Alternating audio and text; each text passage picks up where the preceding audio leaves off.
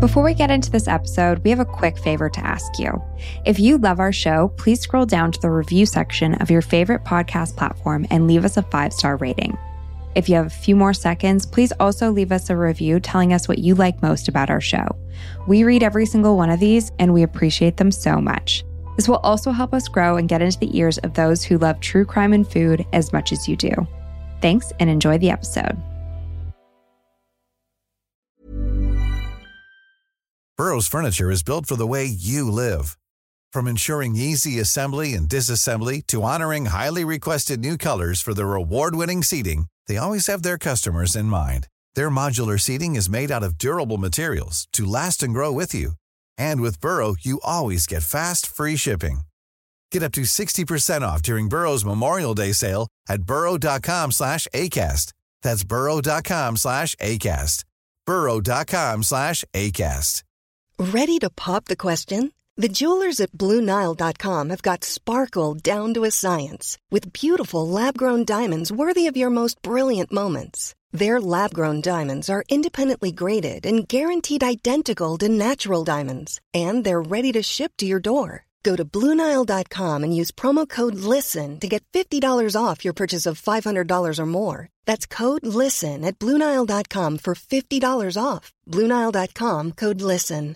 Imagine the softest sheets you've ever felt. Now imagine them getting even softer over time. That's what you'll feel with Boll & Branch's organic cotton sheets. In a recent customer survey, 96% replied that Boll & Branch sheets get softer with every wash. Start getting your best night's sleep in these sheets that get softer and softer for years to come. Try their sheets with a 30-night guarantee. Plus, get 15% off your first order at bollandbranch.com. Code BUTTERY. Exclusions apply. See site for details.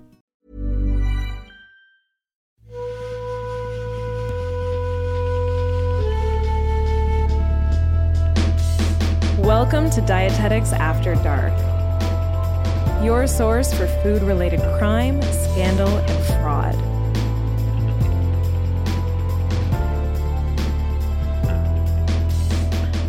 Hi, everyone. I'm Becca. And I'm Sarah. Becca, how are you doing today? Oh, I'm doing well. How are you? I'm good. It's early. I feel like my voice hasn't woken up yet. I'm a little... Let's just say I'm finishing my morning coffee still. Same here. Cheers. Cheers.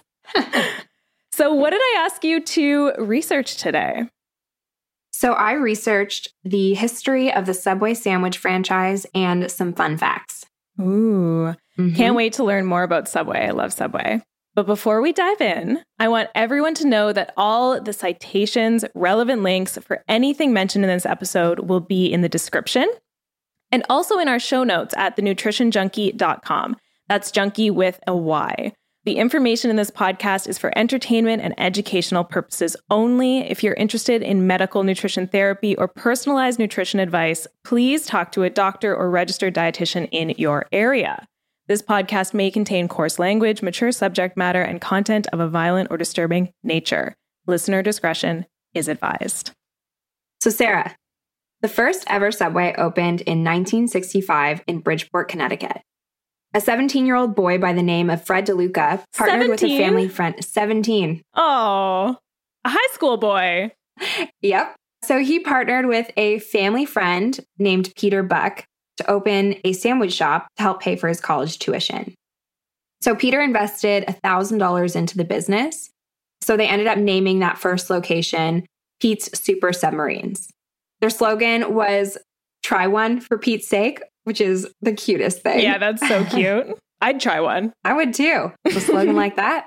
They later renamed the location Subway after realizing that saying Pete's Submarines in radio advertisements sounded like they were saying Pizza Marines. So listeners were getting very confused. By 1974, Fred and Peter were operating 16 Subway shops in Connecticut, but they wanted to expand. So they, of course, began franchising the business. In 2019, they were the largest fast food restaurant in the world in terms of restaurant locations. And this means that they were larger than McDonald's and Starbucks.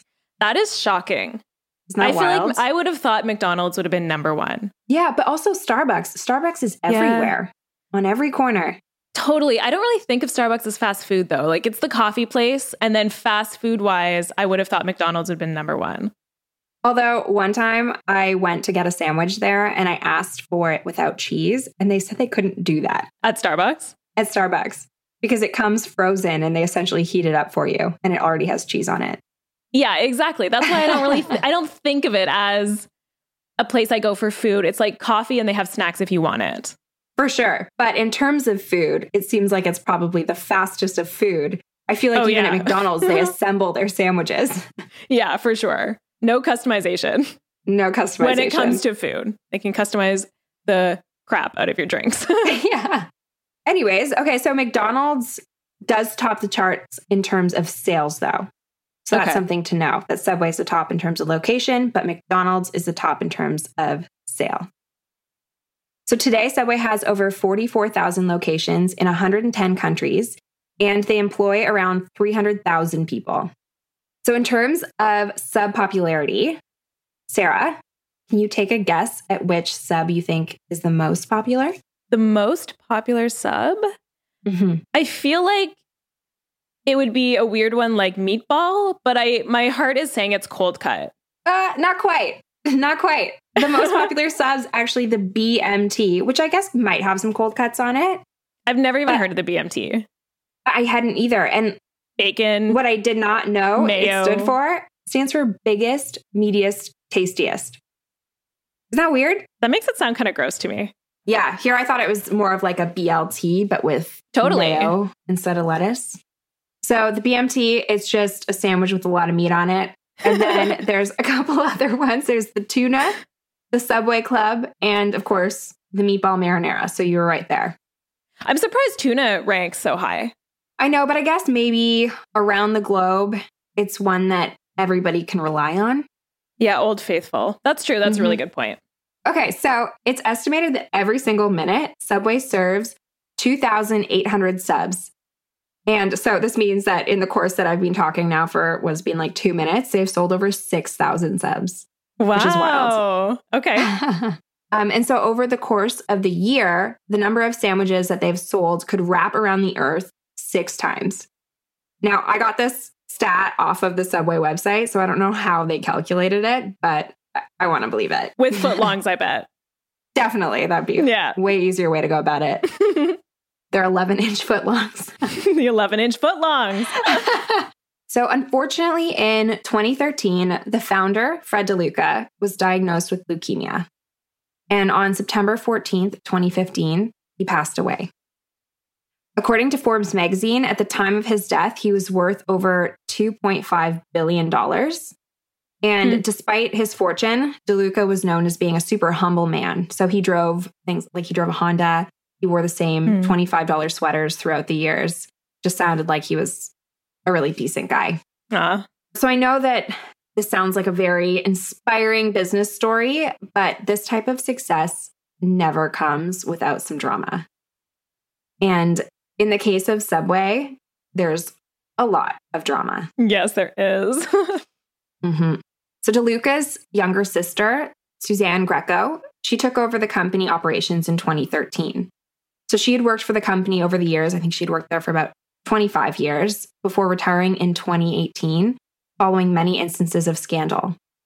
And these included things like location closures, disputes with franchisees, and lawsuits. So I'm going to mention a couple of these stories now before you go deep into the research, Sarah. Okay. I'm excited. Me too. All right. So as you know, Subway has done a lot of marketing around their sandwiches, which is why we're talking about them today. And with a slogan like Eat Fresh, their message is very clear. This food must be fresh. Totally. So they've been branding themselves as the healthy choice over other fast food chains for decades. And as you might remember, in the year 2000, they hired a spokesman by the name of Jared Fogle, who helped to promote the brand. How could we forget? How could you forget? The Subway Jared. I know. He was like a cultural icon, I feel like. He actually for was. a long period of time. Yep. So his claim to fame was that he lost 200 pounds while eating Subway sandwiches twice a day. He was in numerous ads up until 2015, where he either discussed his weight loss, he posed next to an old pair of pants, or he compared the nutrients in different fast food sandwiches with the sandwiches sold at Subway. I definitely remember those, like the image of him holding those pants that he used to wear. Mm-hmm. I remember that so clearly. It must have been big when I was in high school or something, maybe elementary school, but... Yeah, because it was like, wow, you can eat this fast food and lose weight. Totally. It was kind of, I feel like it was the first place that had ever marketed themselves that way. Mm-hmm. Definitely the first fast food place. For sure. So, unfortunately, in 2015, Jared was charged and sentenced to 15 years in prison for child pornography and engaging in sexual conduct with a minor. Yeah. And I said unfortunately, but it's actually very fortunate that he was put in prison for this. Yeah. I mean, it's unfortunate that he did it. It's unfortunate that he did it, but thank goodness he's in prison. Thank goodness. So naturally, being associated with a man who has committed one of the worst crimes out there, Subway experienced a lot of backlash from this. Even more so when Jared's ex-wife, Kathleen McLaughlin, filed a lawsuit in Indiana against Subway. So she claimed that Subway had knowledge about Jared's sexual interests as early as the year 2004. Ugh. I should make note here that in 2017, the case was dismissed and the judge cited that there was a lack of personal jurisdiction in the case. So it was argued that the case could not take place in Indiana since the company nor the conduct took place there. Okay. So that sums up that scandal. I just wanted to give you a little bit of a Sparks notes to it. A teaser scandal before the other scandals. So many scandals. There's just so much to cover on this topic. There really is with poor Subway. I know. I do feel bad for them a little bit. Me too. So one other major scandal, and you might remember this one as well, Sarah. This is the scandal of the footlong. Yeah, I love this one. Yeah, this one's a bit funny. It's a little bit lighter. Mm-hmm. In 2013, an Australian teen posted an image to his social media channels of a footlong sub sandwich laying next to a measuring tape. So the controversy sparked when the sandwich only met the 11-inch mark on the measuring tape, leading consumers to believe that they were being scammed of an inch of their bread and toppings, which that adds up. If you're eating Subway twice a day, that's 2 inches a day of sub. 2 inches a day. And I would argue that's between 4 and 6 bites. Yeah. Depending on the size of your mouth. Depending on the size of your mouth, 2 to 3 bites per inch lost. Yes. That's significant. It is. It is. So this post, it went viral and it led to a class action lawsuit against Subway. And in 2016, the two sides settled and Subway agreed to pay the plaintiffs $525,000 in legal fees, in addition to $500 apiece to the plaintiffs. And I think that $500 was just to like make up for the inches of subs that they missed out on. Really? Yeah. When I was looking through it, I think they had to report how many times they'd eaten at Subway over the years. I don't know if they needed proof for that, but I'm assuming that that just makes up for all the inches. Oh my gosh. I wonder if they felt that it was worth it at the end of all the lawsuit. $500. I didn't look to see how long this case went for, but the Australian teen posted it in 2013, the image, and they settled in 2016. So it could have been a bit of 3 time years. in there. Yeah. Yeah, I don't know if they started the lawsuit right then and there. Something to look into. However, the class appealed after a man by the name of Ted Frank joined their team. So Frank is the director of the Competitive Enterprise Institute's Center for Class Action Fairness. Okay, such rolls a off the tongue. Yep. So easily. Yeah. He claimed that each Subway roll is created with the same ingredients and the same weight of ingredients, and that variations in the baking process are normal and cannot be prevented. Okay. So Subway actually won the appeal, but they were required to add a disclaimer in each restaurant and on their website that states, due to natural variations in the bread making process, the size and shape of bread may vary.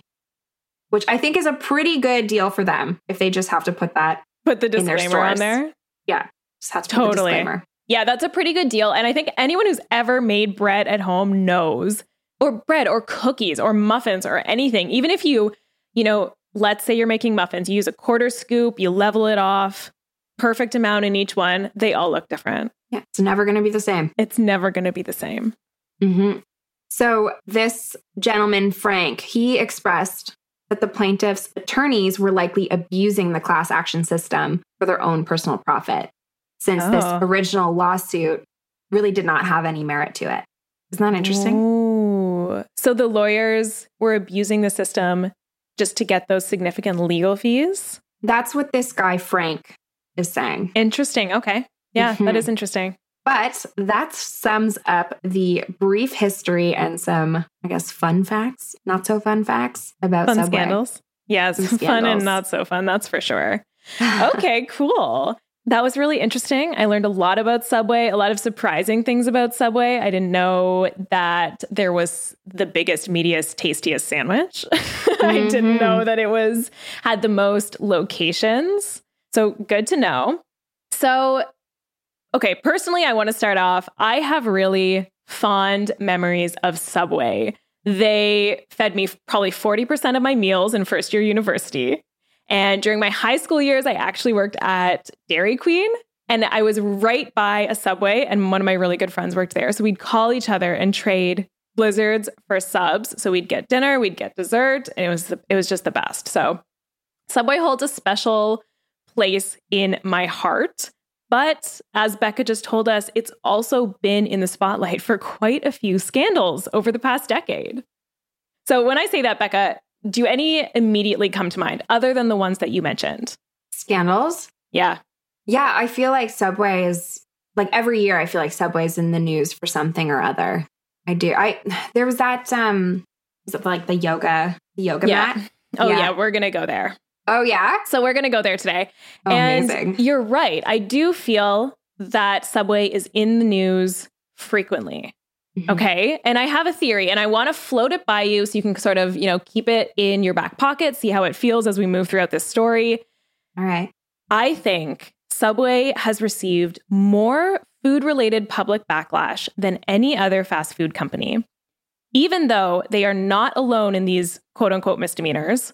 But I think Subway gets all of the heat because of their Eat Fresh branding that you told us about earlier. Mm-hmm. It's green. You can apparently lose weight on it. It's been marketed as this healthy, fresh alternative to fast food. And that kind of shoots them in the foot a little bit when it comes to scandals. No, for sure. I think you're bang on with that one. Like, you think of other fast food chains and they don't get nearly as much heat. Even though, isn't it McDonald's, like all of their pickles are dehydrated? There's just like some weird stuff that you hear about them. But because they're not claiming that they're fresh, they're not getting exactly the heat for it. No one's expecting fresh food from McDonald's. So when they find out it's not fresh, they're like, yeah, duh. But when Subway, if you've been eating Subway every day for lunch and you're doing that because you want to be making a healthier choice, and then someone tells you, hey, you're actually eating a yoga mat, you might not be so pleased. Sounds pretty healthy to me. Yeah. Isn't yoga good for you? But we know, Becca, from our nutrition education, and I think more people are starting to know this as well, that it's important to take a step back when you hear new or shocking nutrition information and do your research and ask yourself, is this scandal worth the hype? Or is it creating unnecessary fear around food? Because sometimes that fear can be just as detrimental as a quote unquote bad ingredient in and of itself. Like Becca said, Subway's PR troubles took a dark turn in 2015 when their spokesperson was charged with pedophilia. But 1 year before that, in 2014, there was the great yoga mat bread controversy. So you already said that you kind of remember this. Mm-hmm. And I remember it too. And this was before I had nutrition education. So really what I probably did was just read a headline, not really read the article, and just sort of be like, oh, that doesn't sound good. Mm-hmm. Like when I think yoga mat, I think feet, and that near my bread, the whole thing is just a bad visual. And I feel like it really stuck in my mind. Definitely. Okay, so I want to preface this story by saying it is totally okay to question what is in your food. but it's equally important to question the legitimacy of those concerns. So in 2014, food blogger Vani Hari, who runs the Food Babe blog, started an online petition raising questions about the safety of a commonly used food additive called azodicarbonamide, aka ADA. And I'll probably call it ADA throughout the rest of the story because that's a little bit easier than azodicarbonamide. Yeah, that's a big word. I know. I even practiced it. Okay, so first I want to spend a little bit of time talking about the founder of Food Babe, Vani Hari. I can't stress this enough. I am all for encouraging consumers to make informed choices, but she does use questionable tactics. So if you visit her site, I don't know if you've done this before, but if you visit her site, you see someone who's advocating for people to be conscious consumers, to consume less processed foods, and she's also promoting her own brand of quote unquote natural products. Red flag right away. Yeah, it's called True Vani. Okay, so however, she uses pseudoscience laced with tons of personal bias, misinformation, and fear-mongering language. And to me, this is very clear when I visit her website. So she does not have any scientific or nutrition or toxicology related qualifications listed on her website. And from my research, it looks like her background is primarily in finance. Oh, interesting. Yeah. And okay, so I have an image here. Are you in the doc? Yep. Page 2, bottom page 2. So this is an image. It's a before and after picture of Vani. And so it's the then and now, actually, not before and after. So in the then picture, she's in a slightly larger body. Her eyes are sort of shut, like the picture was snapped while she's laughing. It's clearly not a professional photo. It's just a group photo with friends. And she has little pictures of fast food underneath, which sort of implies that's what she was eating at the time. And then her now picture is a beautiful professional photo. She's glowing. She's wearing red. Her eyes are open. She's looking at the camera. She's smiling. And she has pictures of fruit underneath, which implies now maybe she's eating more fruit or more whole foods overall. So what do we know about before and afters? They don't always paint the whole picture. They don't. They definitely don't. And I feel like she has on her jewel tones in that after photo. She has like a beautiful, like peach colored backdrop. And in the first photo, it just looks like she's having a really good time with friends. There's even somebody that's kind of, it looks like blurred out that's next to her. So I don't think that that's a fair representation of who she was a couple years ago versus who she is now. She looks beautiful in both. Totally. Yes. And she, like, there's no doubt she's glowing in the now picture, but it's a professional headshot and she's wearing beautiful colors and her hair is done. It's a totally different type of photo. And we know that before and after pictures usually can be boiled down to lighting and, you know, candid versus posed. So I think if I wanted to, I know if I wanted to, in this exact room, I could take a picture that looks like a before and take a picture that looks like an after, just based on my pose, based on the lighting, based on what I'm wearing. So on this Zoom, you look like the after. Oh, thanks. Glowing. But anyways, this scandal isn't about before or after photos. That, you know, maybe that could be a separate episode. But I just want to dive into Vani's website here, foodbabe.com. Ooh, okay. I'm going to read directly from it. We live in a world where our food is making us sick, tired, and overweight. Big food brands design their packaged products to be addictive, so we consume unhealthy ingredients over and over again, and it gets worse. Risky chemicals contaminating our food aren't labeled, product labels are lying, and our food is pumped up with cheap additives that are banned in other countries. Okay, that's part one. Then, right below it, I decided to take matters into my own hands, so I created a company called True Vani to create products, blah, blah, blah, blah, blah, blah. Anyways, so that's a taste from the website. Yeah. Okay. I'll let you make your own judgments here. I'm digesting it. You're digesting. She also has a book. The title quite literally says it all. The Food Babe Way. Break free from the hidden toxins in your food and lose weight, look years younger, and get healthy in just 21 days. That sounds amazing. Sounds amazing. Sounds almost too good to be true. 21 days to look years younger. Okay, let's keep moving right along. This is a quote from that book. There is just no acceptable level of chemical to ingest ever. Period. So literally everything is made up of chemicals, whether they occur naturally or in a lab. If we're eating, if we're breathing, you are consuming chemicals. H2O. H2O. I just took a swig of chemicals. Yes. Constantly swigging chemicals and breathing chemicals. Like the word chemicals shouldn't be something we're scared of. Mm-mm. Okay. For example, ascorbic acid. That's good old vitamin C, right? Mm-hmm. Pyridoxine. Sounds like something that would melt your skin off. Vitamin B6. Acetic acid, commonly found in vinegar, great in salad dressings. Eat it very often. And finally, carboxymethylcellulose. That's an additive. I think people are even scared of the word additive sometimes, but we use it to stabilize ice cream. And it's just a carbohydrate found in the cell walls of plants. So we are exposed to literally thousands of chemicals every single day. Yes, some of them have big names that are scary and, hard to pronounce, but that doesn't mean that they're bad for us. Mm-mm. Okay, so back to Food Babe. She also commonly uses a logical fallacy that's been referred to as the Food Babe fallacy.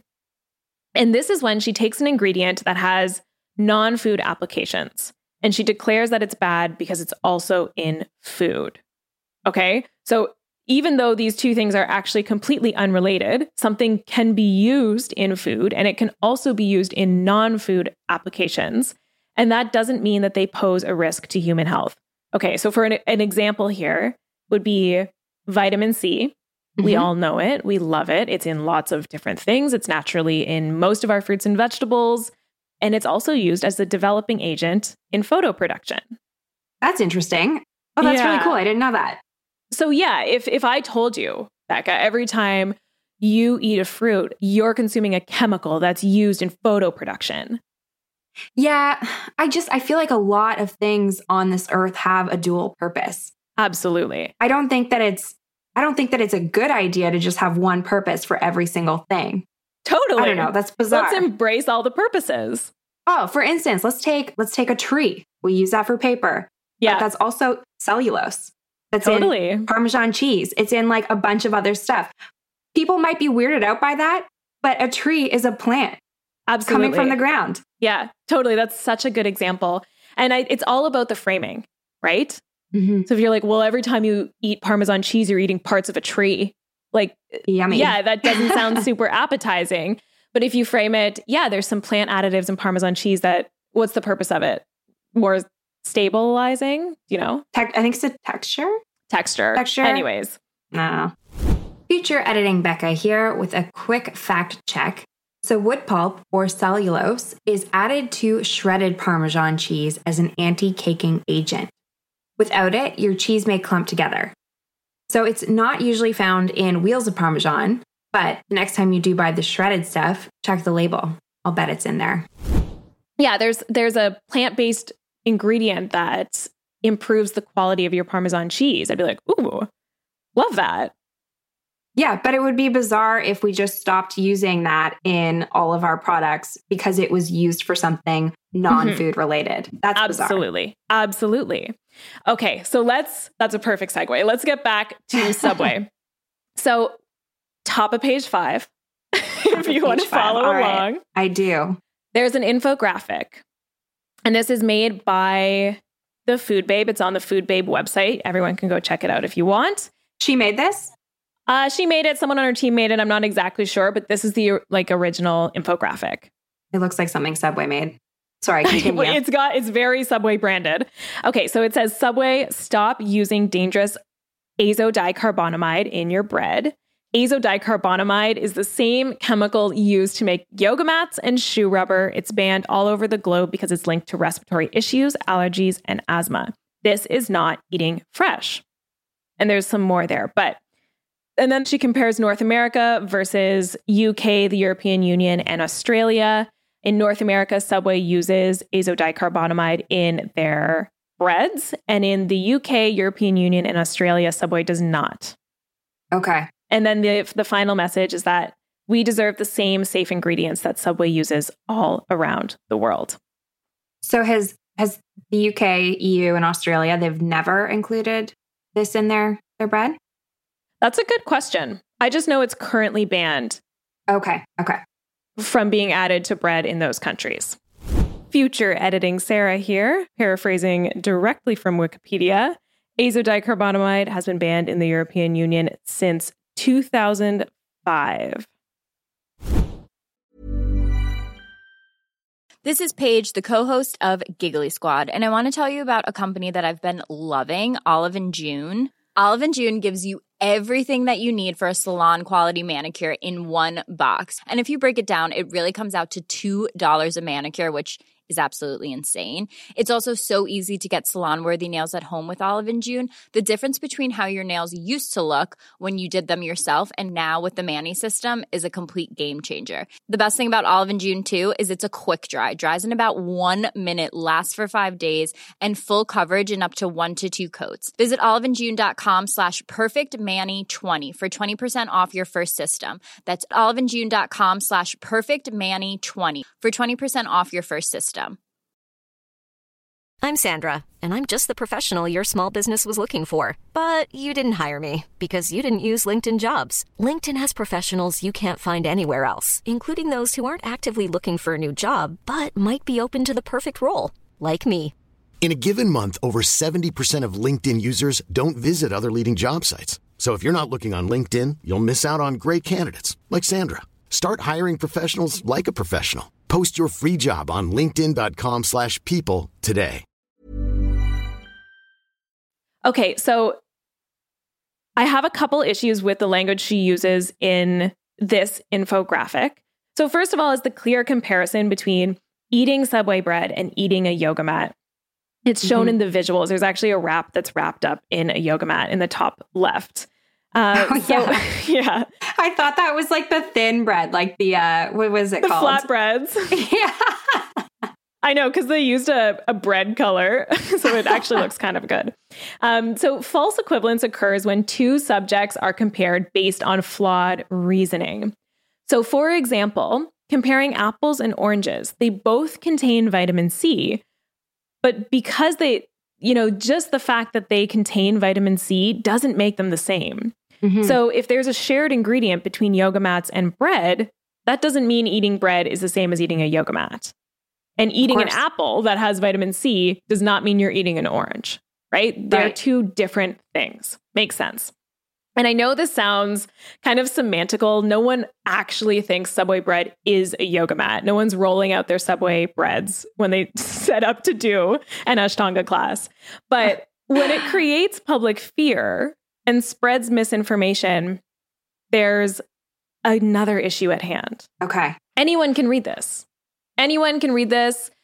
Maybe, young impressionable teens that are already struggling with body image or food issues, they can read this too. And this fear around certain foods might, trickle in. You never know what the impacts could be with misinformation.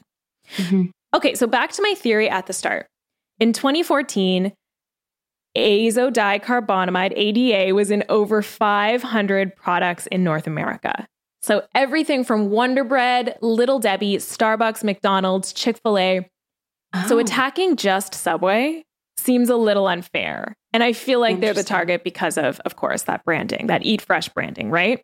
Yeah. Like, how can you call yourself fresh if you have this ingredient that's also in a yoga mat? I'm surprised that Starbucks didn't get any flack for this, though. No, but they did remove it. They did? After all immediately? This. Along with the public pressure, I think, that Subway was receiving, I think they were like, let's do this at the same time. Okay, so despite my issues with the language she uses, the Food Babe does make some legitimate points, and her petition was ultimately successful. Okay, so that's important to know. First of all, the Food Babe is right. ADA is banned in UK, European Union, and Australia. So why the heck are we adding it to our bread here in North America?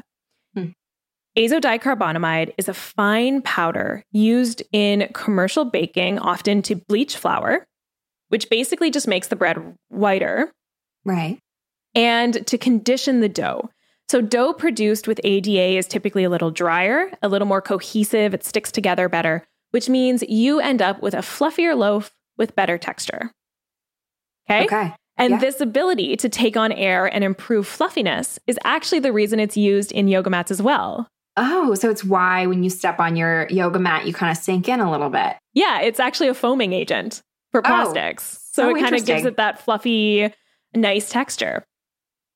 There is evidence linking ADA to respiratory reactions like asthma, but the evidence isn't strong enough to classify ADA as an actual respiratory allergen. So it's not the strongest evidence, but it is enough to cause the World Health Organization to conclude the risk is uncertain and exposure levels should be limited as much as possible. And that recommendation is with regards to inhaling the raw form of ADA. So there's definitely some evidence. Yeah, there is definitely some reason to question it. To question, absolutely. And so there is a potential risk if you're exposed to the raw powdered form of ADA. But when we, the consumer, eat a Subway sandwich, we are not consuming raw ADA. Right. As the ADA bakes, it's decomposed into two other compounds, semicarbazamide and urethane. And urethane is also sometimes called ethyl carbamate. This is where things get murkier. Both semicarbazamide and urethane have been shown to be carcinogenic in animal studies. Carcinogenic means cancer-causing. Mm-hmm. These studies were conducted in mice, not humans, and using far greater amounts of semicarbazamide and urethane than humans would ever consume from a bread product. Okay. And we know the dose makes the poison, right? So for everything. For literally everything. So, a very small amount might not have any effect at all on human health, even if a very large amount would. Okay, so I went deep in Reddit. Oh, love Reddit. I know. And I found, so this is on a Reddit thread about this exact scandal. And it's by a user called U/P4GS. So take this with a grain of salt. This is a Reddit thread, but the person who wrote this whole post cited all their sources and it was really well written. So I was like, this person knows what's up. Oh. Okay. So they calculated in order for an average human weighing 136 pounds or 62 kilograms to experience any of the side effects from semicarbazamide exposure in bread, they would have to eat anywhere from 10,000 to 27,000 pounds of that bread, such as Subway bread, over a 28-day period, which would never happen. Wow. That's a lot. So a 136-pound person would have to eat minimum, was it 10,000 pounds? Yes. 10,000 pounds of bread. Over a period of less than a month. That's a lot of bread. To have any negative side effects. Based on, and this is someone on a Reddit thread who was looking into the animal studies and calculating what it would take to have these effects in humans. Oh, so did they source out to this animal study that you mentioned? Yeah, they did. Yeah. Okay. Oh, that's really interesting. Yes. So these poor animals, rodents, I'm assuming. Mice. So sad. Yeah, it was mice. But it just shows the dose really does make the poison. That's an astronomical amount of Subway bread to have in a short amount of time to experience any of these side effects. And most of us aren't even eating Subway on a daily basis. Of course. And that also goes with everything. If you overeat anything, you might reach a level of toxicity. Yeah, even water. Even water. Okay, so the FDA, the Food and Drug Administration in the United States, has classified azodicarbonamide as generally recognized as safe, or GRAS. Because the amount of ADA used in bread production is minuscule, so we're talking 45 parts per million in flour, tiny, tiny, tiny amounts, and very likely far too small to cause any impact on human health. Okay, so now we know there isn't a lot of evidence to say that ADA or semicarbazamide are harmful to humans at the levels found in bread. But these claims aren't completely unfounded, right? So animal studies are usually the first step in establishing these mechanistic links. So is this something we really want in our food system? Mm-hmm. So Becca, at this point, I want to know what your gut feeling is about having azodicarbonamide in our food system, in the breads. So I feel like I would want to look into it a little bit more, but if it is something that we can take out or replace with something else that maybe doesn't have these types of results in animals or humans, that might be the way to go. Totally. Yep. And you're not alone in thinking that way. So scientist Lisa Lefferts specializes in food additives at the Center for Science in the Public Interest.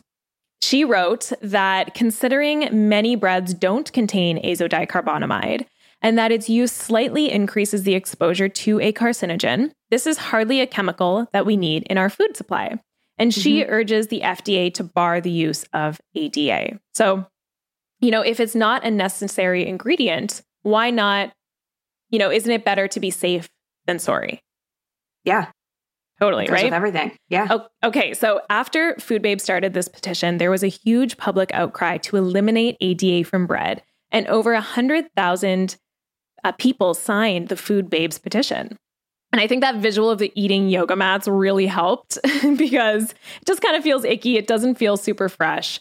And even though there was never any evidence that Subway exceeded the legal safe limits of ADA in its bread, they did opt to phase ADA out of their breads shortly after the petition. Yeah. Okay, so let's bring this story home. Becca, last episode, you taught me that fake news is 70% more likely to be shared than real news. This is true. And people love a shocking or weird story. Even I do remember reading about this 6+ years ago, about the yoga mat controversy. But I want to revisit the Food Babe blog here for a second, because even though she technically won in this case and got Subway to remove the chemical, the research doesn't necessarily support that, and misinformation can be harmful. So another thing that the Food Babe does, probably unintentionally, is a technique called point counterpoint. So she raises a point or a question. Okay, sounds reasonable. And then she gets the scientist or an authority to refute it, right? And they do so successfully. End of story, right? Yeah. She raised a question, should be. Someone refuted it, and that's it. But what this actually does is create a false disagreement in the public's mind. So it creates the illusion that there's a debate or uncertainty about these ingredients where there actually isn't. Right. So because she or whomever is bringing up this point, it makes you kind of start to question science or scientists, the research. Totally. Or like the governing bodies, the people regulating the food. You're like, well, should I be asking these questions? Are these ingredients okay? When really there's no reason to not. Exactly.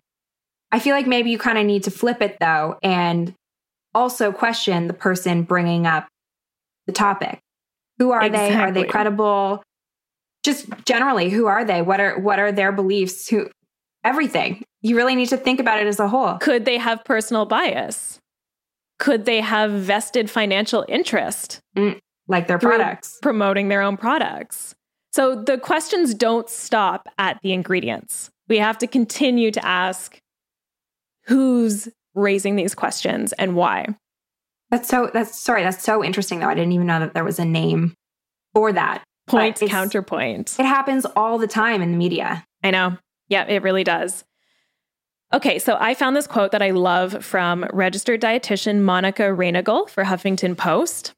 She writes, "Ingesting too much dihydrogen monoxide can put you in a coma. Inhaling the stuff can kill you. So why aren't we petitioning Subway to remove dihydrogen monoxide from their bread as well? Because this toxic chemical is also known as water."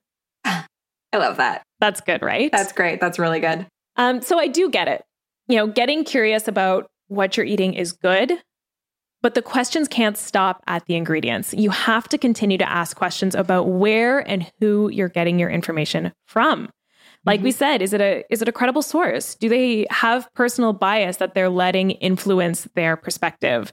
Do they have financial motivations? And I do have to say, after all my research, I am personally not worried about yoga mat chemicals in my bread. I'm not consuming fast food breads that often, and I will continue to enjoy delicious subs whenever I want. What about you, though? Like, how do you feel about all that? What's your gut feeling about potentially yoga mat chemicals? Well, I mean, I feel like now that you've kind of given me most of the picture, I don't feel that terrible about it because there's definitely other things in many of the other products that we consume that are likely not similar, but they might have similar effects or detrimental effects in large quantities. So I don't think that we should just be focusing on necessarily one ingredient. I mean, it's great that they took it out, and I'll also continue to enjoy Subway. But no, it's very interesting. And it's interesting how the public can change things like this. Totally. Yes. The power of the consumer is really interesting to see. And some people are critical that Subway took out the ingredient because there's no reason they should have other than public pressure, right? As a PR move, they were like, yeah, sure, we'll just get rid of it.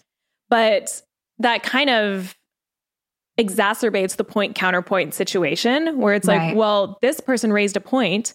It was properly refuted, but the company listened. So maybe there's something more there. But also consumer satisfaction, right? Like if it's easy enough to remove and replace with something else, or they lose a bunch of customers. Totally. I guess they had to weigh out the options, and the option or the decision was to remove it. Yeah. And the thing is, when I was doing research, like it seems pretty easy to remove. There are other options to put in there, or you can just have like a slightly less fluffy bread, you know? I'm curious to know, like, what did they replace it with? Do you know? I don't know if they actually replaced it. Everything I found just said they phased it out. Okay.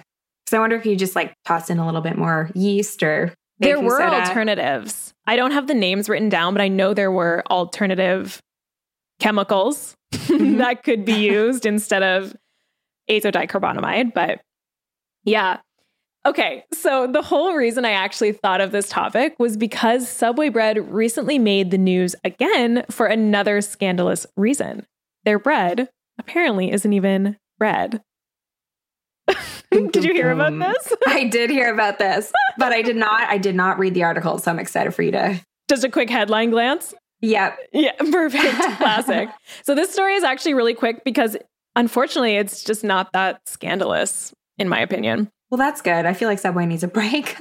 But well, if you're reading the headlines, you'd think it was scandalous, though. And that's the problem. Like you're just seeing a headline and you're like, oh, Subway again. I feel like we have learned so much in our program that you can't base everything off of the headlines, even like the content in a lot of these posts. Go to the original source, see what is actually being said. So I find sometimes I'll skim over headlines and just kind of roll my eyes versus believe it. I know, because the reality of the situation is that we do not have time to actually investigate every we're inundated with headlines. So that's why we're here today. That's why we're here today. Break down those headlines. True. Subscribe. Rate, review, and subscribe. Yeah. Also, we should have said this at the top. This is not sponsored by Subway or anyone.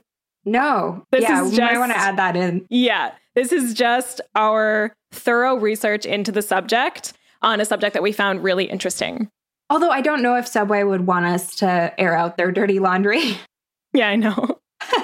We'll sponsor you to discuss every scandal. That would never happen. Okay. So on September 29th, 2020, the Supreme Court in Ireland ruled that Subway bread, all 6 flavors, so Italian white bread, Italian herbs and cheese, 9-grain wheat, hearty Italian, 9-grain multi-seed, and my fave, honey oat, have too much sugar to be legally considered bread. It looks like bread, it tastes like bread, but it is not bread enough to meet the legal definitions of bread outlined for the value-added tax. Okay. Interesting. Yeah. So I researched value-added tax, and it's basically a goods and services tax that's based on the product. So flour and egg-based bakery products like bread can qualify for a 0 rate or 0% tax rate if they meet the guidelines. So for most products in Ireland, they'll pay about 13.5%. Subway was originally paying a reduced 9.2% rate, and they went to the court to try to get it down to 0%. Oh, so they brought this to the court? Yeah, they brought it to the court. Oh, okay. Kind of backfired, eh? Yeah, no kidding. Yeah. So the law states that bread must be composed of exclusively flour, yeast or another leavening agent, and fat or sugar not exceeding 2% of the weight. So the flour. sugar has to be less than 2% of the flour. Of the weight of flour. Okay. Yes. Subway bread had 10% sugar compared to the weight of flour. So significantly higher. Mm-hmm. It clearly exceeds the max sugar content in order to be considered bread. That's really not debatable. So it makes me question why they even brought this to the courts. Somebody didn't do their research. Yeah. The thing is that a lot of loaves that we would think of as bread actually wouldn't qualify for the value-added tax. So garlic bread, onion bread, cheese bread, fennel bread, they usually don't qualify already. Okay? Okay. Like, I wonder about the bread that we have in our own home. I know. I feel like... let's continue. I'll get there in a second. Okay. So 10% sugar sounds like a lot. But have you ever heard the riddle, what weighs more, a pound of lead or a pound of feathers? Yes, I have heard that. Okay, so they weigh the same, right? They weigh the same, yeah. The quantities are vastly different because feathers are super light and lead is super heavy. So a pound of lead might fit into the palm of your hand. A pound of feathers might take up an entire football field. Okay? So 10% weight doesn't necessarily mean 10% volume because a smaller quantity of sugar will weigh just as much as a larger quantity of flour. Right. The difference isn't as extreme, of course, as feathers and lead, but flour is a little bit lighter. Mm-hmm. Okay, so just keep that in mind. It doesn't mean it's a 10% sugar loaf. So the Toronto Sun reported that a 6-inch white roll of Subway bread contains 5 grams of sugar. Considering that the toppings in a Subway sandwich usually aren't very sweet, we're talking just vegetables, cheese, meats. This isn't a very high sugar lunch, and it's certainly nothing to be super freaked out about. So 5 grams of sugar in a 6-inch sub. Right. That actually does not seem like that much. It's not shocking. No. It's just not that scandalous. In terms of household breads, I just think that the lawmakers don't want to make it super easy for people to qualify for this tax, right? So we're talking commercially produced breads. They probably set the 2% sugar by weight limit quite low so that it's more challenging for people to actually qualify and pay 0% because they want people to pay taxes, right? So if we're thinking about the breads in our own home, if you're making a pretty standard loaf, you're usually not adding that much sugar. No. So I would say probably is less than 2%. Okay. And I mean, in terms of the tax too, right? They want to incentivize people to use less sugar, things like sugar, which makes sense. So if they raise that amount, then not only are they going to make less money, but all the bread is going to be able to have more sugar in order for them to qualify for that tax break. Yes. So I looked up Dempster's whole wheat, just like classic whole wheat bread, and it was 1 gram of sugar per slice. Right. And I feel like a Subway roll or bun or whatever you call them, I feel like that would be more than 2 slices of bread, like in a 6-inch sub. I feel like that would probably be like 3, I agree. maybe 4 if you mix that together. Totally. You grind it up and put it in the shape of a Subway sandwich roll. Yeah. 3 to 4. I would say so. So then you're looking at 3 to 4 grams of sugar, not so far off from the 5 grams of sugar in a 6-inch roll. No. Okay. So basically, this whole thing is just to say it's actually not that scandalous. So I want to read you some of the headlines that I found about this Subway bread scandal. Amazing. Subway bread is deemed to be cake. Straightforward. Just straight up. First of all, it's not deemed to be cake. That's just not true. That was never found in like the definition of like what bread is. No. Because it has all the components, right? It just has a little bit more sugar. That's the issue. And I say that with air quotes. Okay, so there are cake guidelines, and this has come to the courts before. Okay, so there was, in 1991, there was a legal case about Jaffa cakes. Okay, so it's called a Jaffa cake. So it is a cake, and it's been legally ruled to be cake, but they look like a biscuit. They look like a cookie. They almost look like a shortbread cookie with just a thin chocolate layer over top, and then they have orange jelly in the middle. Sounds kind of gross. Doesn't it sound gross? But apparently they're a big deal. Apparently they're really delicious. People have like wedding cakes modeled after these Jaffa cakes. Oh, yeah? Yeah. I was doing some serious research. And this went to court in 1991, and the judge decided to rule that they were actually cakes because cakes are in the name, and it was based on the moisture content and ingredients, which were that of a traditional sponge cake, so eggs, flour, and sugar. So they wanted to be called cakes. They wanted to be called cakes because cakes qualify for the 0% value-added tax, and biscuits did not. Oh. So somebody else brought them to court then, like a consumer or an organization? Yeah, I think the tax authorities brought them to court to be recategorized as biscuits because they were sold in the biscuits aisle. They're in a little tube that looks like biscuits, but they've always said that they were cakes. It's cakes in the name, and they have the moisture content and the ingredients of a sponge cake. Okay. And the judge ruled in their really favor. Interesting. Yeah. So this has happened before.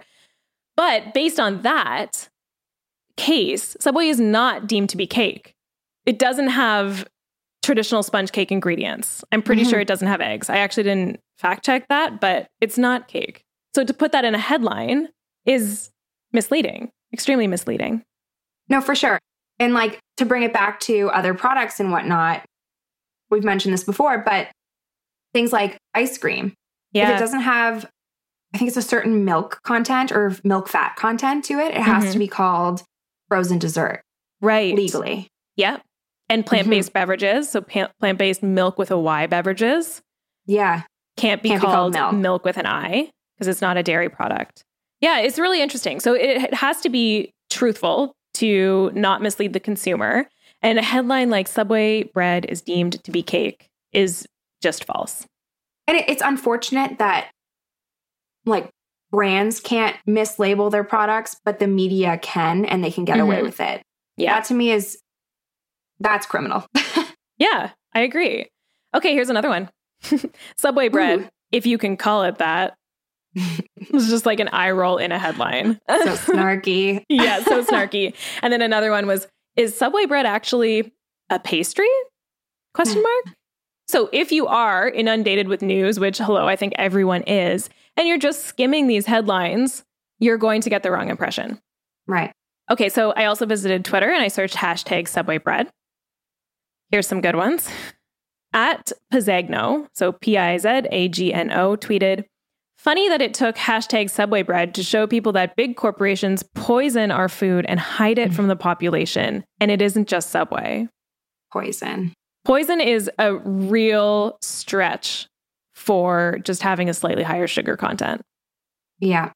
And I don't think they were hiding it from the population. It just never came up because the sugar content, if you're looking at a roll and you're seeing 5 grams of sugar content in this roll, that's not flag worthy. That's not a red flag. That's not an astronomical amount of sugar. Also in Canada, if you're a chain restaurant, and I think if you have more than, I think it's 10 locations, fact check, it's 20 locations. You have to have the information available to consumers as to what's in each product. Yeah. I think it has the calories on like the menu board, but I think you have to have all of the nutrition information available for anybody that asks for it. That's true. That information is out there. It's not hidden. And it has been out there for a while. Yeah. Huh. Interesting.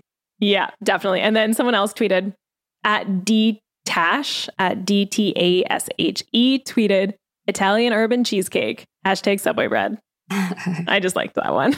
That's cute. Okay, so to me, after reading all this tax information, seeing what people are saying online, it's clear to me that it's been blown way out of proportion. And I'm just not going to put Subway on my blacklist quite yet. Me neither. No, it's not necessary. Okay, and then to wrap it up, I have one more quick Subway bread story for you. Ooh. Go to the picture at the top of page 10. Okay. Shoots. That's intense. So Becca's looking at a picture of a Subway sub. Looks like, one half of a foot-long Subway sub, and there's a knife next to it. Okay. A knife that looks like it's kind of covered in bread. Yeah, that's exactly what it's covered in. Okay, so in July 2008, a man claims he was nearly cut when he found a knife baked into the bun of his cold-cut 12-inch sandwich he bought at a Subway restaurant in New York. 27-year-old John Agnesini was shocked to find a 7-inch serrated blade baked into his bread. That's the kind you use for bread, so that makes sense. It makes sense. It checks out, right? He says that it was protruding into half of the sandwich and he was about to start chomping on it and that could have slashed the side of his mouth. Okay, so that's a quote from him. Okay. Looking at this picture, I've got some serious questions. Yeah. And I don't actually know. This picture was from businessinsider.com along with an article about this, but I don't know if this is actually the picture because this is the only place I found the picture online, but it really does look like it. Yeah, it does, especially because the knife looks like it's like encrusted in bread. Totally. It looks like it was just pulled out of the bread. But my questions are like the knife is significantly bigger than the 6-inch sub. So if they cut it in half, how did they miss this? Yeah. So if they took a foot long and they cut it in half, yet he found a 7-inch knife in one half of it. Clearly they're not cutting their sandwiches properly. Right. Or was it on an angle maybe? I think it probably was. But it definitely looks like this knife. And we'll put it on our Instagram so you guys can see too and assess and see what you think. But it really does look like this knife was just pulled out of the loaf. So what I imagine happening, I know they use these knives to like measure out their Subway bread before they bake it, just to make sure everything's spaced evenly, I think, and to make sure that the loaves are approximately the same size. And so what I think happened is that someone left it on the tray and the bread just got put over top of it. Maybe. And then it got baked in because this looks like it was just probably right at the edge of the bread. Honestly, I feel like if they use measuring tapes instead of knives, it would solve a lot of problems for them. Yeah, that seems like a really good idea. But John ended up suing for $1 million and he reached a $20,000 settlement. That's a good amount for not eating a knife. Pretty good deal. I know. I think I'll take a knife in my Subway bread. As long as I don't get injured. Okay, so Becca, after everything you've learned about Subway today, what are you feeling? I feel weirdly a little bit empathetic for Subway. Me little too. bit. Because it does feel like it was started as more of a family and friend run company, and it kind of just got too big to handle, I think. Totally. There's just so much scandal around it, and I don't necessarily know if it deserves all of it. Yeah, and I feel like, they're not alone in these scandals, or like quote unquote scandals here. Some of them are really not scandalous, but they seem to be the target because they're a more wholesome brand. They're all about eating fresh. They make their food right in front of you. And it feels like a really good, healthy choice. Right. And in a lot of cases, it is a healthy choice compared to alternatives. Of course, yeah. So I think they get scrutinized unfairly about their ingredients and, practices that are normal and safe in the food industry than other companies. Does that make sense? Yeah, no, and I absolutely agree with you. Yeah. Okay. I agree with you on that. Okay. Poor Subway. That's how I feel right now. Even though they don't need my empathy, they're a huge corporation. They're probably doing just fine.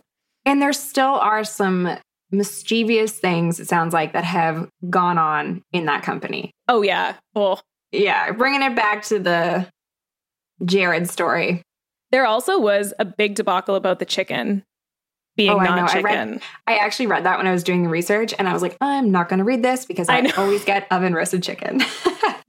That, and I was like, my research is always already way too extensive. I can't add another scandal into this. So maybe another episode will cover the chicken situation. Yeah, we'll get deep into the chicken there. Oh, God. Yeah, so that was great, Sarah. Really informative stuff. I really loved learning about that. I read those headlines, I skim over them. Sometimes I'll read the article, but it's really great to kind of hear the truth behind those headlines and kind of what's really going on in these corporations. And I think it's important for everybody to know. Totally. I completely agree. But Sarah, yes, I have a sneak peek question for you for next episode. Okay. I'm nervous. The question is, do you buy organic food? Oh, do I buy organic food?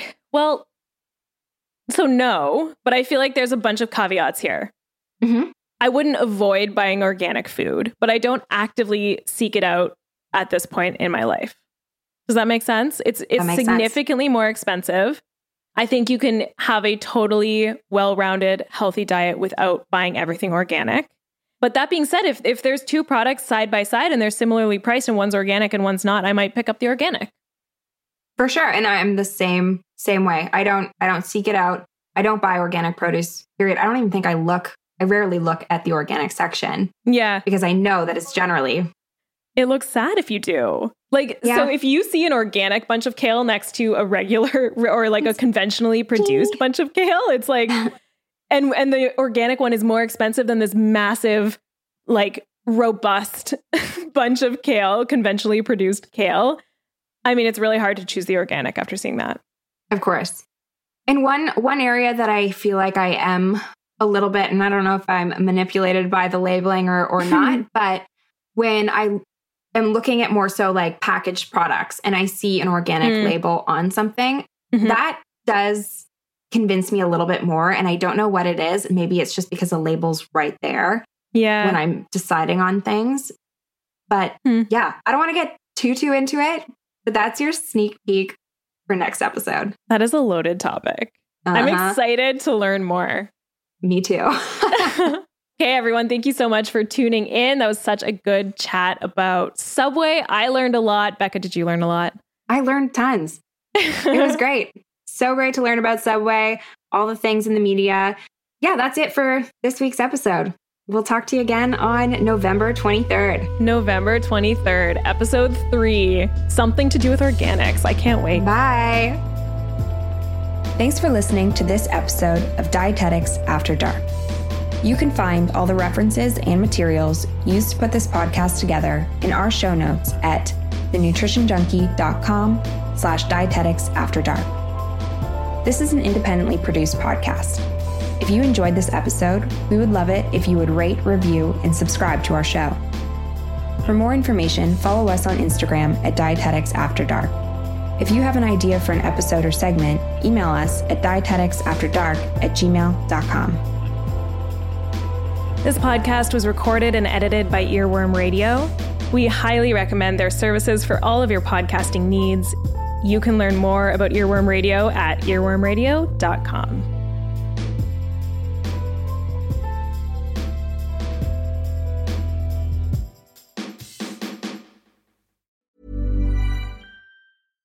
Hi, I'm Daniel, founder of Pretty Litter. Cats and cat owners deserve better than any old-fashioned litter. That's why I teamed up with scientists and veterinarians to create Pretty Litter. Its innovative crystal formula has superior odor control and weighs up to 80% less than clay litter. Pretty Litter even monitors health by changing colors to help detect early signs of potential illness. It's the world's smartest kitty litter. Go to prettylitter.com and use code ACAST for 20% off your first order and a free cat toy. Terms and conditions apply. See site for details. Planning for your next trip? Elevate your travel style with Quince. Quince has all the jet-setting essentials you'll want for your next getaway, like European linen, premium luggage options, buttery soft Italian leather bags, and so much more. And is all priced at 50 to 80% less than similar brands. Plus, Quince only works with factories that use safe and ethical manufacturing practices. Pack your bags with high-quality essentials you'll be wearing for vacations to come with Quince. Go to quince.com/pack for free shipping and 365-day returns. Imagine the softest sheets you've ever felt. Now imagine them getting even softer over time. That's what you'll feel with Boll & Branch's organic cotton sheets. In a recent customer survey, 96% replied that Boll & Branch sheets get softer with every wash. Start getting your best night's sleep in these sheets that get softer and softer for years to come. Try their sheets with a 30-night guarantee. Plus, get 15% off your first order at bollandbranch.com. Code BUTTERY. Exclusions apply. See site for details.